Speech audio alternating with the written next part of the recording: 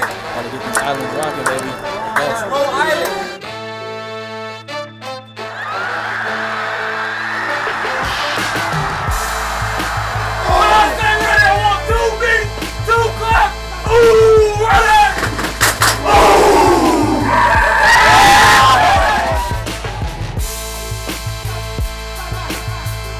How's it going, everybody? Aloha and welcome back to the Brick House for another edition of Bo's Football Final here at KHON2.com and everywhere you download podcasts. I'm your host, Rob DeMello, and joining me, former University of Hawaii offensive lineman, Spectrum Sports analyst, RJ Hollis. And RJ, that one was rough. The University of Hawaii opened their 2021 season this past Saturday with a 44-10 loss to UCLA, a game that, if we're being honest, probably didn't even seem as close as the 34-point difference indicated, as the Bruins dominated in every facet of this game: offense, defense, and special teams, delivering a sasa to the Bo's Muli to start the season. And so we got a lot to talk about, a lot to unravel here on what went wrong for the Rainbow Warriors in that first game of the 2021 season. But I want to just start off by giving you a chance to give us your biggest takeaway when that game struck zeros on the scoreboard.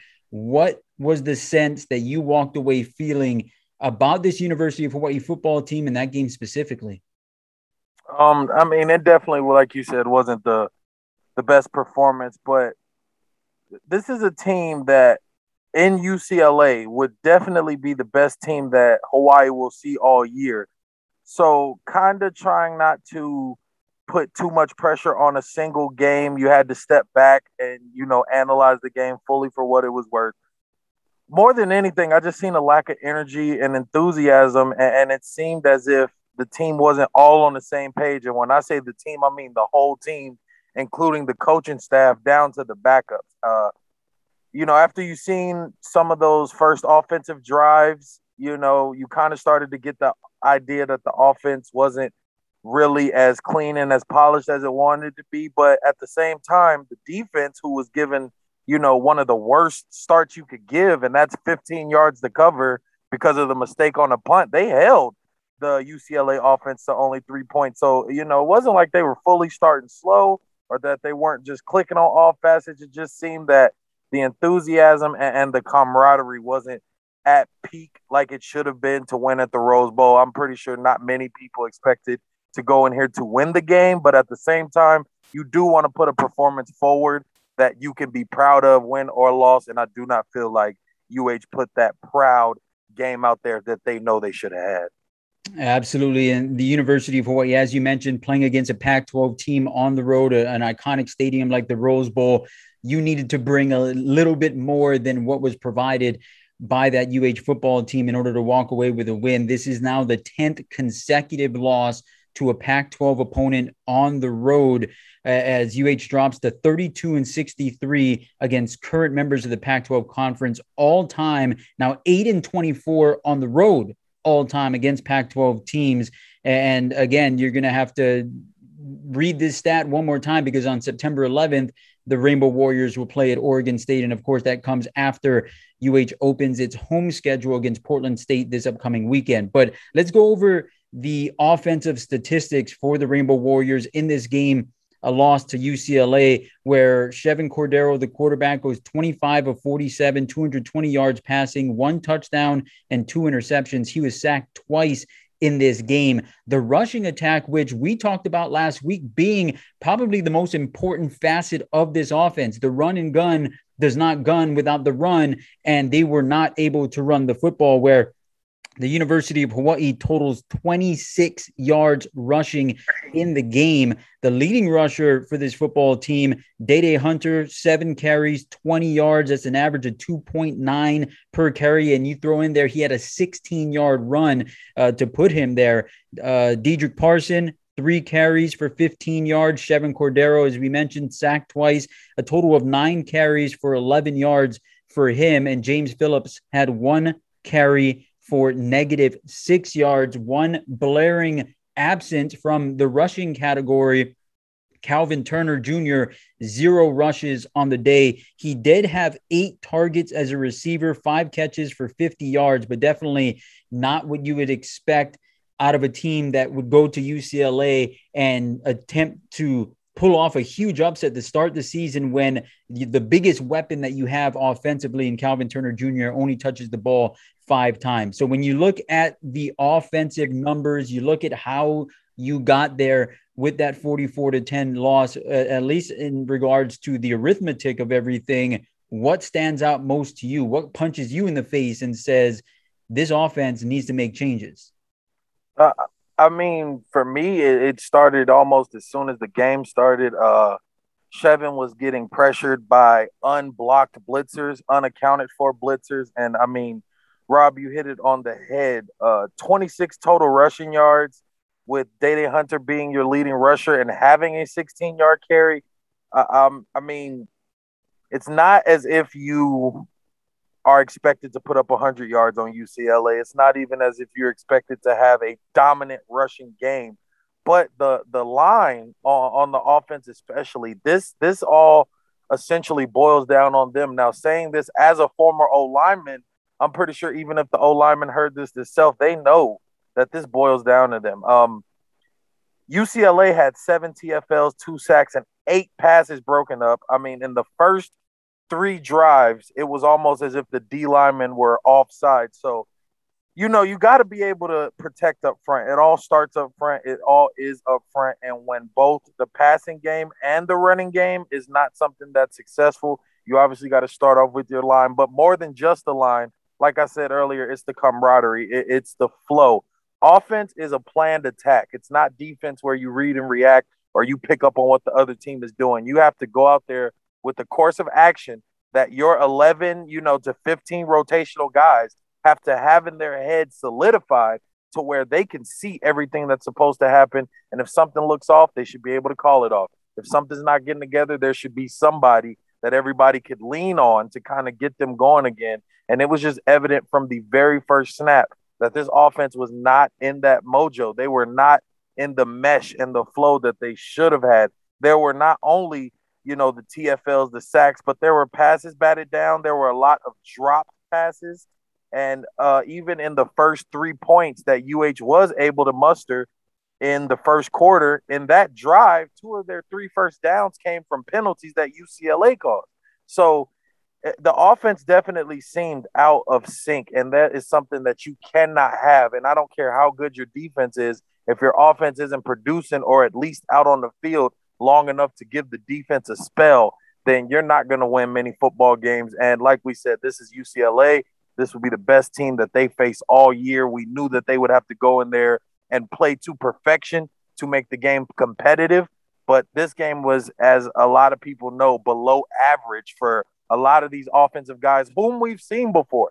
We got years of watching Chevin Cordero, Il Manning, Gene Pryor, Cole Laval, Jared Smart. These are guys that have been around. These are guys that have seen different offenses come in, and they know what needs to be done in order to have a successful offense. So I think the offense knows that it needs to just get itself together. They need to regroup, and they need to be in sync. When they come out this Saturday, all 11 of them need to be on the same page, because it seems like not only did they not play up to par, they did not play on the same page this past Saturday. Now, one term that kept popping up on Saturday was comfort or comfortable. And that was one thing that when a lot of people reference this offense by the University of Hawaii in this performance against UCLA, there seemed to be a question of why do they look so uncomfortable? Why are they not comfortable out there when such a big fuss was made about this team finally having a full offseason, finally having an entire spring training camp, finally having an entire fall camp, and yet Chevin Cordero, the quarterback, did not look comfortable in that game. Now, how much of it is how the game started? How much of it is the fact that, we saw it a couple of times where there were back-to-back drops and then the next pass gets overthrown. And when that happens, when you put a ball on the money and it gets dropped, and that happens over the course of a couple of times consecutively, and then you overthrow it, I imagine that has to put a lot of pressure on you, just what can go wrong, right? What more can go wrong? And so when you saw Chevan Cordeiro out there, what was it about the game that made it look so uncomfortable? Was it just the way things were unfolding, or do you think that no matter what, like, this is a guy that's just not comfortable in this offense right now? It's a little bit of both. We've seen what Chevan can do. He came out of St. Louis in the run and shoot offense, originally transferred over to UH with the run and shoot offense. So there was an offense he was more familiar with prior to the new head coach coming. But at the same time, this is a guy we know can make plays. We know can make things happen. We know has a big arm. Now, the thing about me is I always use reference to Uncle Mo when it comes to football, and that's Uncle Momentum. And he is a very, very fickle guy, that one. And the thing about momentum is you got to capture it whenever you get the chance to. And the hardest part about being on the road, and this isn't just with collegiate football, this is with football at all levels. The hardest thing about going into somebody else's stadium, somebody else's field, somebody else's state, and being able to outperform them, well, you have to have the complete control of momentum. You have to have the confidence to know, hey, no matter what happens, no matter what they call, I can see what I need to see. I can do what I need to do. And not only that, my teammates are going to do what I need to do. Now, as a starting quarterback, to see 3 and 4 plays go consecutively where there's D lineman in your face, where you're trying to get a check down and you got D lineman blocking, or to have passes that are dropped, well, that doesn't bode well at all for momentum. And then you add in the fact that you throw an interception to a D lineman after being harassed pretty much your entire first 6 or 7 plays. Well, I don't know who's going to be comfortable in that situation. I mean, I feel like if you put any quarterback in a situation that Chevan was in, nobody's going to be 100% comfortable in that. That being said, there was also plays that Chevan could have made that were not made. There was some overthrown checkdowns. There was a couple of times where it seemed like he held the ball a little too long. So at the end of the day, you can't throw all fault on one end or another. But the one thing I know from being a player is that if you're going to go on the road and you're going to win, especially at a game like UCLA, then you have to have momentum on your side, which is bred from confidence, which is bred from going over my game plan with my offensive coordinator, which is bred from having synchronization with my wide receivers and being assured that my offensive line will know who to block no matter what happens. And if they don't know, then I'll be able to point it out for them. I don't think any of these things occurred Saturday. I think that's why the term uncomfortable kept coming up. They looked uncomfortable. There were plays where it looked like nobody knew what to do. There were blitzes where you could tell none of the offensive linemen knew who to block, where, you know, the left tackle stepping down on the inside guy, but he needs to go to the outside guy. The bubble routes that are hit for TFLs, all of these things are direct attacks for your momentum. So it would have been almost impossible for Chevan to stay comfortable. But at the end of the day, that comes with the game. And I believe this offense knows that next Saturday, they're definitely not going to be able to have a top tier quarterback if everybody's not on the same page and everybody's not bringing their A game. Well, certainly we'll talk a lot more about this offense as this podcast continues, because we still have the Bo's Football Final mailbox. And there were a few questions about the offense that I'm going to want to get your thoughts on, RJ. But let's talk a little bit about the defense and what UCLA was able to do against this Rainbow Warrior defense that I think it's safe to say entered the season as the side of the ball that people were most excited about because of what you had coming back and the additions that were added to this team, especially on the defensive line. Darius Muasau, linebacker, surprise, leads the team in tackling with 10 tackles in the game, continuing his what seems to be a routine of double-digit tackles here at the Division I level for the Mililani product. Arnold Azuna made his debut with 7 tackles from that defensive back position. Corey Bethley had 6 tackles in the game with a pass breakup as well. But then you look at UCLA, where Zach Charbonnet had the Hawaii faithful reaching for Chardonnay in the morning because of what he was able to do. 6 carries, 106 yards, 3 touchdowns, 18 yards per pop running the football. Britton Brown, 13 carries for 78 yards. Dorian Thompson-Robinson, of course, 3 carries for 19 yards, the quarterback for the Bruins, but he would go 10 of 20 for 130 yards a touchdown and was sacked once. And I think if there was one bright spot from the defense, I think it was what they were able to limit in regards to what DTR was able to do against them. And obviously he didn't look the best out there throwing the football. And, I guess you're going to have to wait to see as the season goes on. Was that Hawaii's doing, or was that him struggling to throw the football? But at the end of the day, the UCLA offense, for the most part, was able to do what they wanted to do, and that was run the football, as they would put up 244 yards on the ground, something that is going to take a lot for the University of Hawaii to recover from in regards to trying to limit your average running attack for the season statistics. But what jumped out to you, RJ, as far as defensively on what went wrong for this Hawaii football team? The biggest thing I think went wrong was everything after the first drive. Like I mentioned earlier, there was the mishap on the punt, which gave UCLA the ball at its own 15-yard line, I believe. Not, it was definitely in the red zone. I do believe it was on the 15. And UCLA had to get a field goal out of that. Mm-hmm. They were given the ball with only 15 yards to get in the end zone, and UH's defense held so strong that they only got 3 points out of that. That was a strong start to what wouldn't have another drive like that for the rest of the game. So I think it was a little harder to watch the defensive side, especially because, like you said, the quarterback was not playing that great. Now, whether that's attributed to the defensive play of UH or just him having an off game, only next week will tell. But 244 yards total rushing, over 100 yards in the first half. One running back pretty much doing all the damage and having a well-rounded rotation of running backs. It just seemed like as the game went on, it got more and more difficult for this defense to muster any sort of momentum, to muster any sort of enthusiasm or excitement. Once the game starts to get out of reach, it turns from, well, we need to make this stop, to we're just maintaining time between now and the next time the offense gets the ball. So, for the defense, I think the biggest thing would have to be the tackling. Schematically, they seemed like they were a lot more there than the offense was.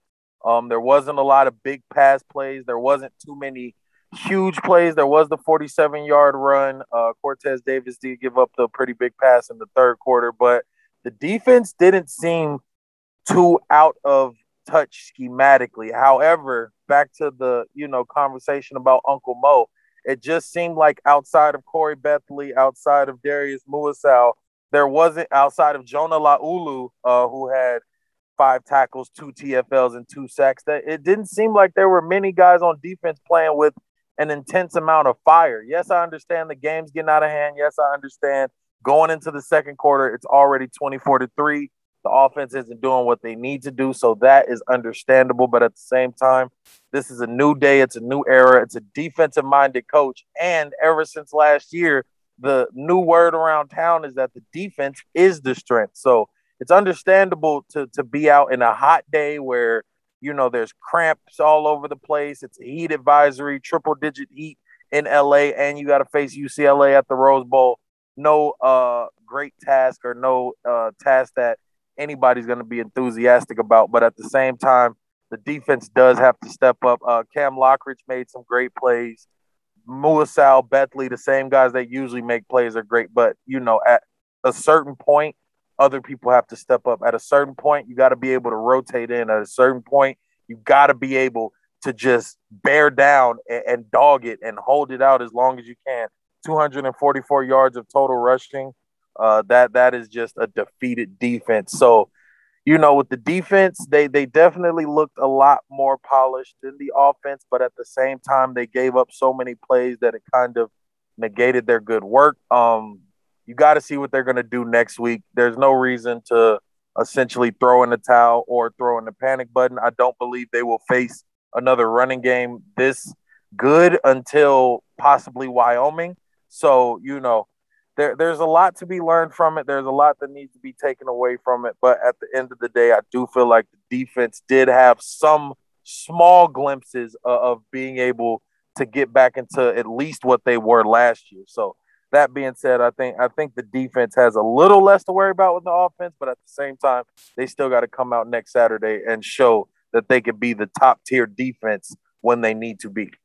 You know, it's interesting. One thing that you talked about right there was that schematically you seemed to believe that they knew what they were doing. One, two, that they were probably put in the right spot on a number of occasions, but wasn't able to make the play. Tackling was definitely an issue. We saw that time and time again, pointed out in the broadcast of a player being one-on-one and just not being able to make the play, or even in a gang tackle situation, everyone holding a player up as opposed to no one making the committing to, okay, I'm going to be the guy to take him down while the rest of you hold him up.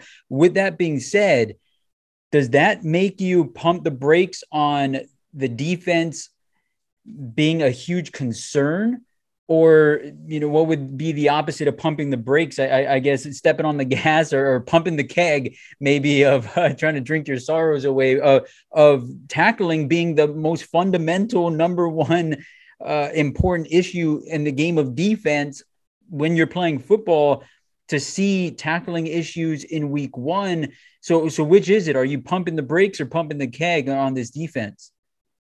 I think I'm pumping the brakes a little bit. Now, when I say pumping the brakes, I don't mean that I'm going to, expect less from them or say that missed tackles are ever acceptable, say that 244 yards of rushing is acceptable. But at the same time, in the entire game, let me just say this while I have the floor to say it. Yes, the game was not the prettiest game ever. We all know that. But there is no reason for the panic nor the reset button to be hit. Many commentators, many coaches, many people will tell you the biggest improvement that most football teams will make is from week 1 to week 2.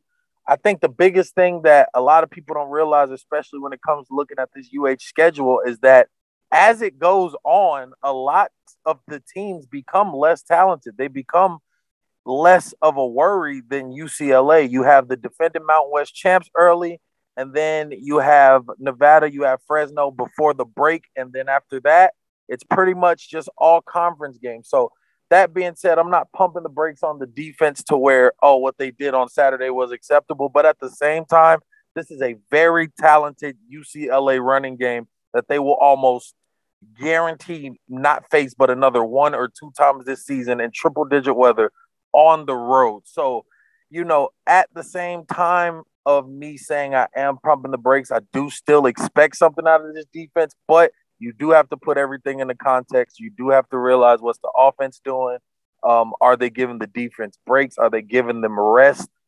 Things like that. There were, like you said, a couple of gang tackles that I felt should have been made, but a lot of players on the defense were essentially doing what they could with what they had as far as enthusiasm, as far as energy, as far as trying not to cramp up after being out on the field, as much as they were on the field. So I'm not pumping the brakes to give them a pass, but I am pumping the brakes to have people realize this was a very, very good Pac-12 team that had to depend on their rushing game because their passing game couldn't get anywhere, and they were successful in depending on said rushing game. So I do not believe that UH will be in another situation where they're down 24-3 in the first quarter. I do not believe they will face another myriad of running backs like that, and I do not believe that Coach Graham will accept another tackle performance like that. And if I would have to guess, there's going to be a lot of emphasis on tackling this week. So, I'm not pumping the brakes to let them pass, but I am saying, hey, let's just chill out. Let's just chill out. One ugly road loss at UCLA is not the end of the world, especially when it is only your first game of a 13-game season.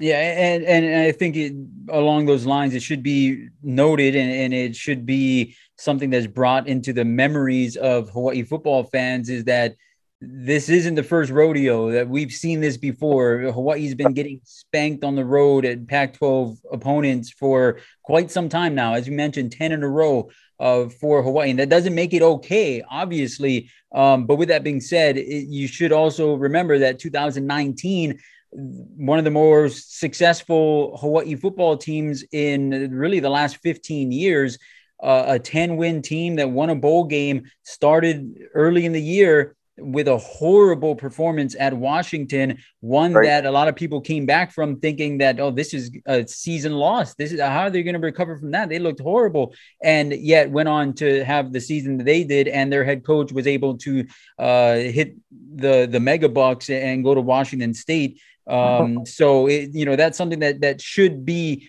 remembered. With that being said, let's close it out on this game before we get to the mailbox by asking you about special teams. Obviously, you had the big blaring error or the big blaring note from this game of getting a punt block at the University of Hawaii for the first time since 2008. The last time that happened was the Notre Dame Hawaii Bowl game.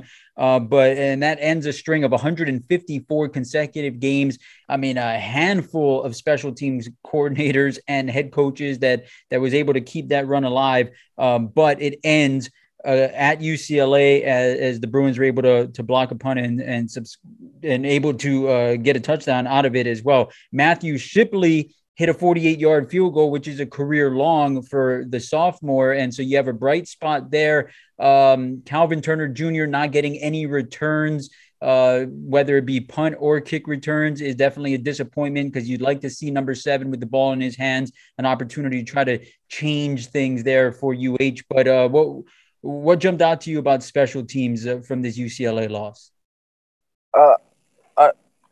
I think it was a lot of what you said, procedural things that, even in the multitude of special team coordinators I played for, special teams has always been something Hawaii's prided itself on. To have the to have the punt block, and break the record for the first time since 2008 is one thing. But the very first mistake that was essentially made by UH was also on the punt team. Having the punter go back and kneel. Now, that's a totally natural reaction. It was a low snap. He had to go down and get it. But when he put his knee on the ground, he therefore made the play dead, gave UCLA the ball at their 15-yard line. Now, granted, that is a week one mistake, but at the same time, these are things that just should not be happening, that should not be allowed. Now, on the reverse end of that, Calvin Turner didn't get any kick returns. He didn't get any punt returns. He didn't get any, major production pretty much the whole game. So that doesn't give us an idea of how much of a weapon he may or may not be in that facet. So I think that's still to be something that will be determined as the season goes along. But, essentially to what I was saying about the offense, this is procedural things. This is something where the coach, the punter, the long snapper, they all got to be on sync. That punter and that long snapper, they have to have that community. You have to have that camaraderie. You have to be able to trust that the ball is going to get to you. The long snapper has to be able to trust that you'll catch the spiral, that the kick's going to get off. These are all things that are essentially day one special teams things, and to see them unfold in a game is very unfortunate. But at the same time, 48-yard field goal being made. There were some good punts yesterday, including the punt that did get called back.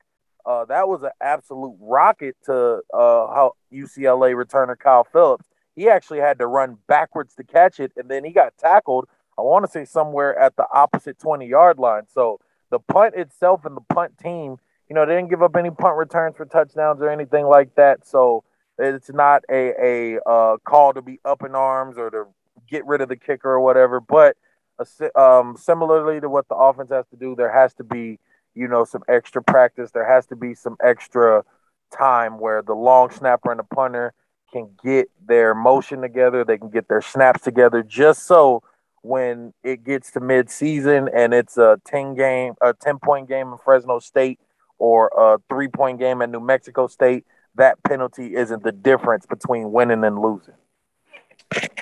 Well, there was a lot to talk about in regards to what happened in that game. Again, a 44-10 loss to UCLA. And we want to now move to the Bows football final mailbox because there were some questions sent in on Saturday. I put it out on the Instagram stories. You can find me at Rob DeMello. Got a lot of responses. Obviously, a lot of them were answered already here in our breakdown of this UH and UCLA game. But if you want to send in questions in the future, when a game's over, find me on Twitter at Rob DeMello, KHON, Facebook at Rob DeMello, and also Instagram at Rob DeMello. If you have my phone number, text it to me. If you have a pigeon that can deliver messages, why don't you send that to my house as well? However you want to get me the questions or comments, get it to me, and I'll make sure that I ask whether it's RJ Hollis or Rich Miano or whoever else joins us here on Bows football final. And the first one comes from a good friend of the show and a big supporter of University of Hawaii, Fuchsia, who has this question. And so, RJ, you have to choose one. All right. And obviously, in true RJ fashion, I expect you to tell us why you're choosing that one. But she asked a simple question: overmatched or underprepared? Which one do you choose? Oh, that was a great question. I would have to say underprepared. I would have to say underprepared. The only reason is because a lot of them, I say UH made more self-inflicted mistakes than UCLA did damage. The reason I would pick that they were underprepared more, like I said, nobody was walking into this game expecting a win, but I've left games where we've lost and fans have just been so proud of the team that they had fight, that they had grit, that they had, determination to even rough it out. In games that have actually been more decisive than that. I mean, I was a part of a team that lost 55-0 in conference. So, it's not to say that every game's expected to be a win, but at the end of the day, there are, and I believe I even said this last week on Bows football final, there are actually losses in which a team can be proud that they went out and put their best foot forward. It just was not enough. I do not feel like this team even went and put its foot out.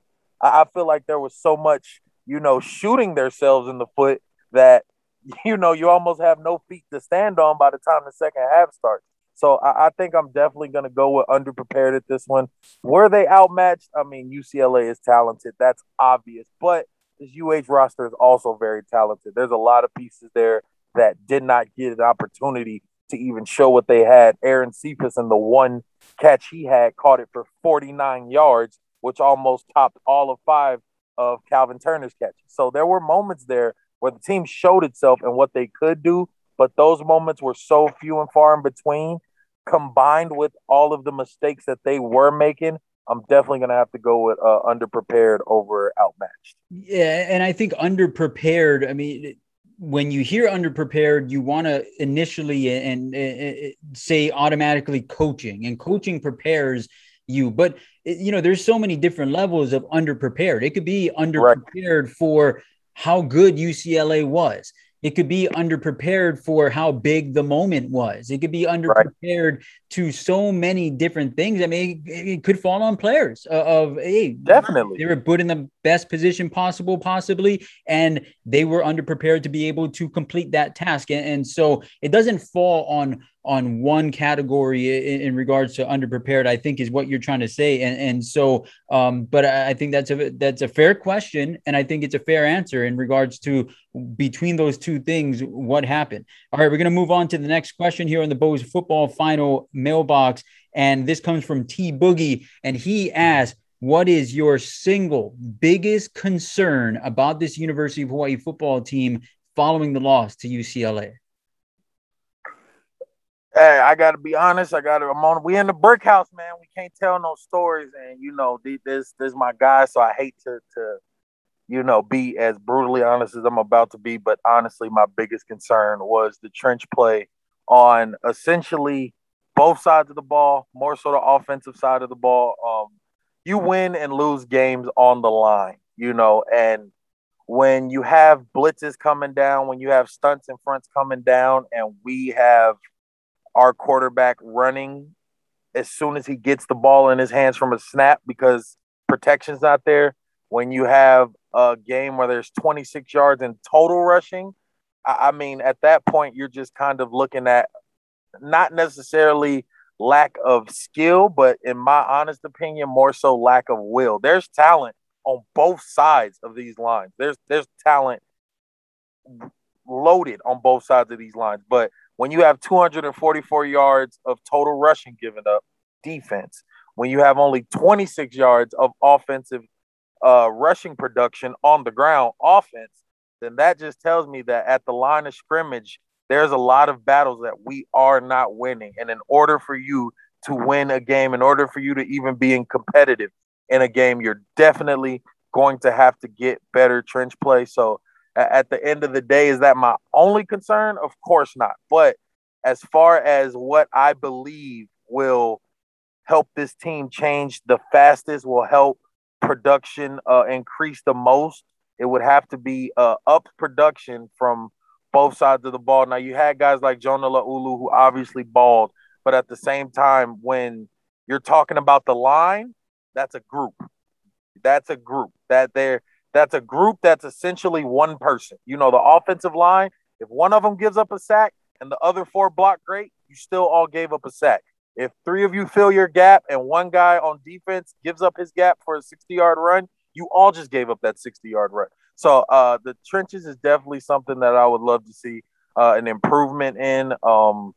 That's probably right now my biggest concern, as well as some schemes and other stuff like that. But for the most part, I definitely have to say, you know, the lines on both sides of the ball, they got to find a way to win the trenches in these next 12 games. All right, and the last question here in the Bo's Football Final mailbox, Chris asked a question about the offense and first-year offensive coordinator Bo Graham, saying, and it's interesting the way this is put, was Bo Graham getting too cute with his play calling with the screenplays early, or not cute enough by not getting Calvin Turner the ball enough?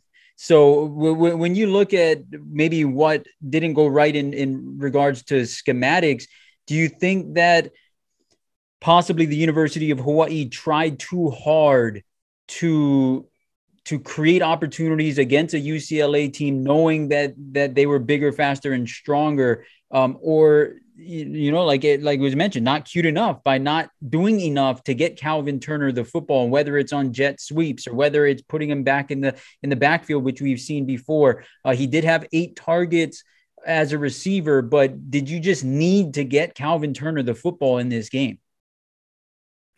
I believe so.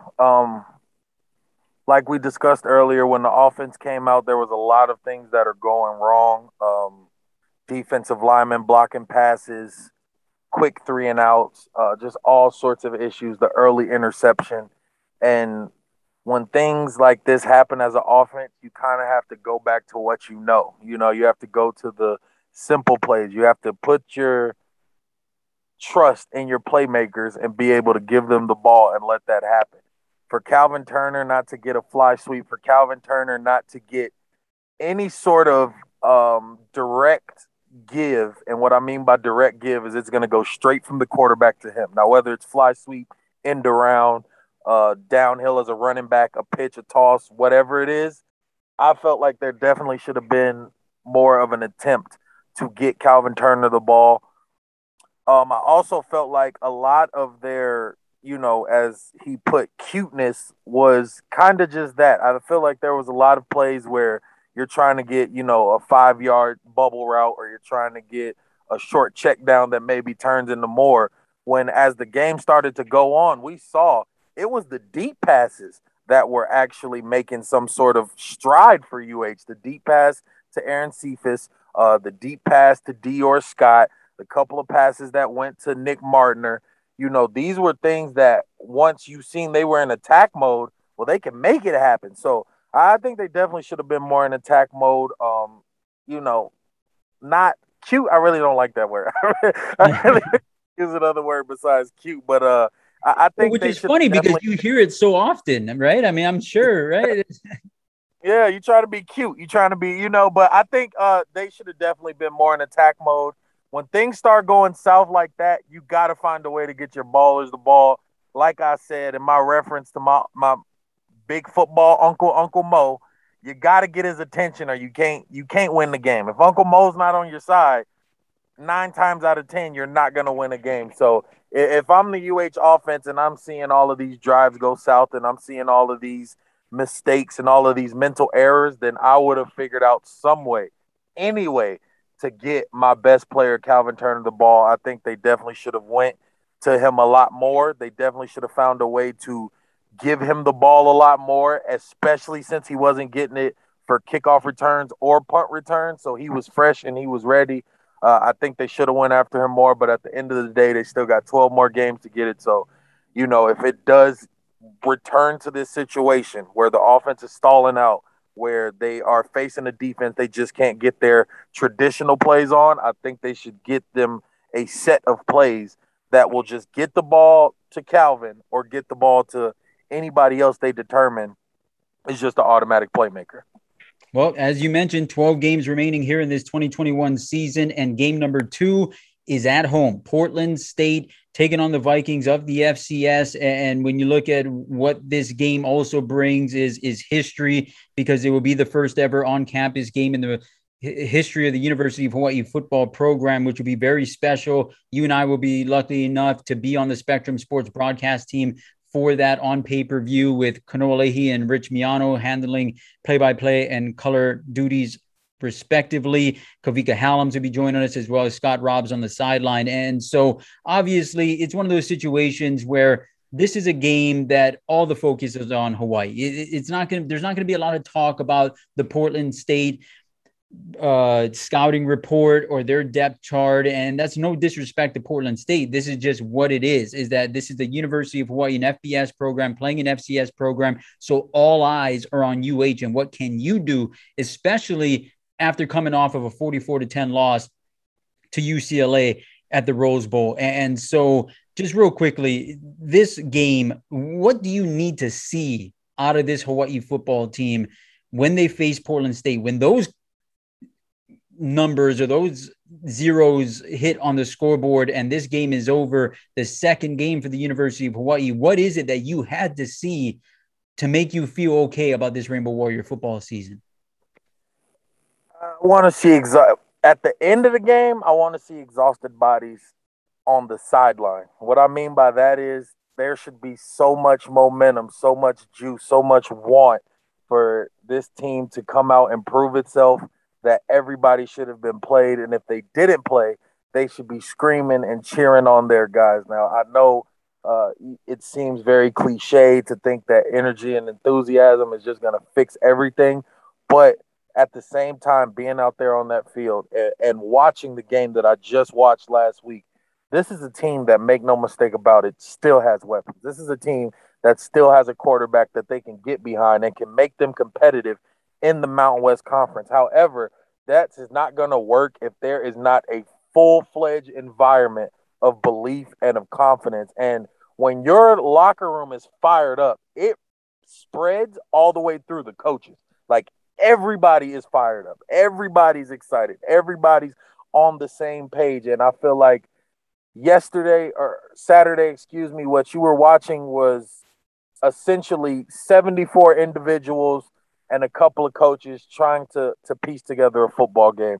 What I need to see Saturday is a community, is a unit, is a squad, a just gang of warriors and scoundrels that are out to prove we are nothing like what we showed last week. And if you think that way, you're going to be sadly mistaken. Yes, it's an FCS school, but at the end of the day, expectations are expectations, and this team cannot expect itself to compete for a championship, cannot expect itself to be an 8 to 10 win team if you can't take care of the FCS team at home. So compounded with what they want to do for the rest of the season, followed with the performance they had last week, by the end of the Portland State game, we should see exhausted bodies with smiles on everybody's face because they came out with energy, they executed, and they left it all on the field, and they're getting themselves ready for Oregon State to follow and then for conference to follow that.